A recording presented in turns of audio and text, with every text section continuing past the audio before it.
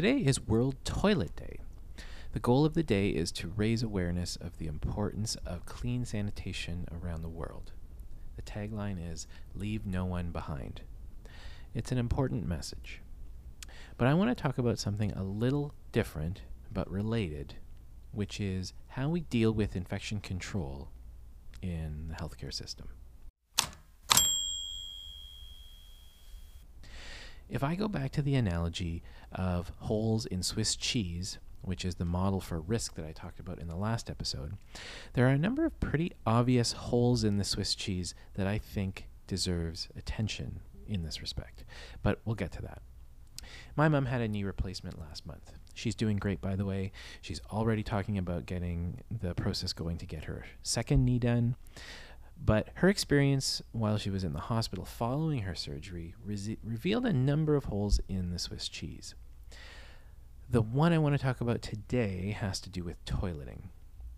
Patients are not supposed to bear weight on their operated leg for the first day or so following surgery, and this means they need to use a bedpan instead of the toilet for that day.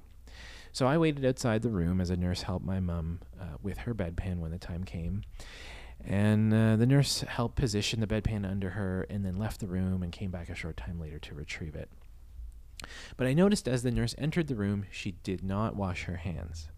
As a rule, healthcare workers are supposed to wash their hands with alcohol gel as they enter or exit a patient's room. Some of the research at Kite has shown that healthcare workers often don't wash their hands. In Ontario, hand hygiene compliance, we publish publicly the compliance numbers for all healthcare institutions. And most institutions have numbers like 99% or 98% compliance. The problem is that these numbers are generated by people, auditors, who stand in the hallways outside of patient rooms and watch as healthcare workers move in and out of the rooms. So it's pretty clear to everyone what's going on, that they're being watched and their hand hygiene is being recorded. So it's understandable that healthcare workers typically do a pretty good job while they're being watched so closely. And if you want to know how they really do when no one's watching, you need to be more clever about how you measure things. For instance, one of our projects at Kite involves the development of a badge that healthcare workers wear that will detect whether or not they wash their hands as they move in and out of patient rooms. And some of these studies have shown that the real compliance numbers sit probably closer to 20 or 30%. Sometimes there's a mistaken belief that putting on gloves can be a substitute for hand washing. In fact, the nurse that went to retrieve my mom's bedpan did put on gloves. But infections can still spread if healthcare workers swap gloves between patients. The main problem is that it's very difficult to put on or take off gloves without touching the outside surface. This means that it's easy to get germs onto your hands as you take off a pair of gloves and then transfer those germs to the outside of the next pair that you put on. A further problem is that the warm, moist environment inside of a glove is the perfect place for a germ to thrive. And these germs can just sit and wait in this warm, moist environment for the opportunity to be freed once the gloves are finally removed.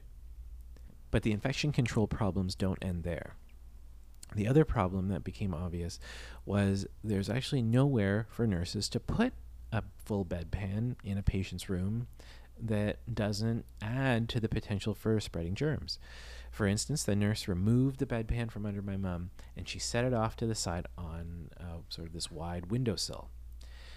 It happened to be the same location where I had previously set some of my mom's belonging, and I made a note to myself to try to avoid that area in the future. I'm sure these discrepancies appear like minor issues for most. And for my mom, for the most part, I think they were minor issues. But these holes in the Swiss cheese are the type of thing that leads to roughly 1 in 10 patients that comes into a hospital now picking up an infection. And we need to be increasingly worried about these infections because of antibiotic resistance. A recent Canadian panel published a report which warned that 400,000 patients in Canada are expected to die from antibiotic-resistant superbugs over the next 30 years. They said that this problem was of the same magnitude as climate change. Yet only very few people are talking about it. The report noted that last year, about a quarter of all bacterial infections were resistant to antibiotics, but by 2050, this number was expected to rise to 40%. So 40% of infections will be resistant to antibiotics. I've heard a few people say that someday soon we should be prepared for an outbreak of a superbug, an antibiotic-resistant superbug, that will make the SARS crisis look small.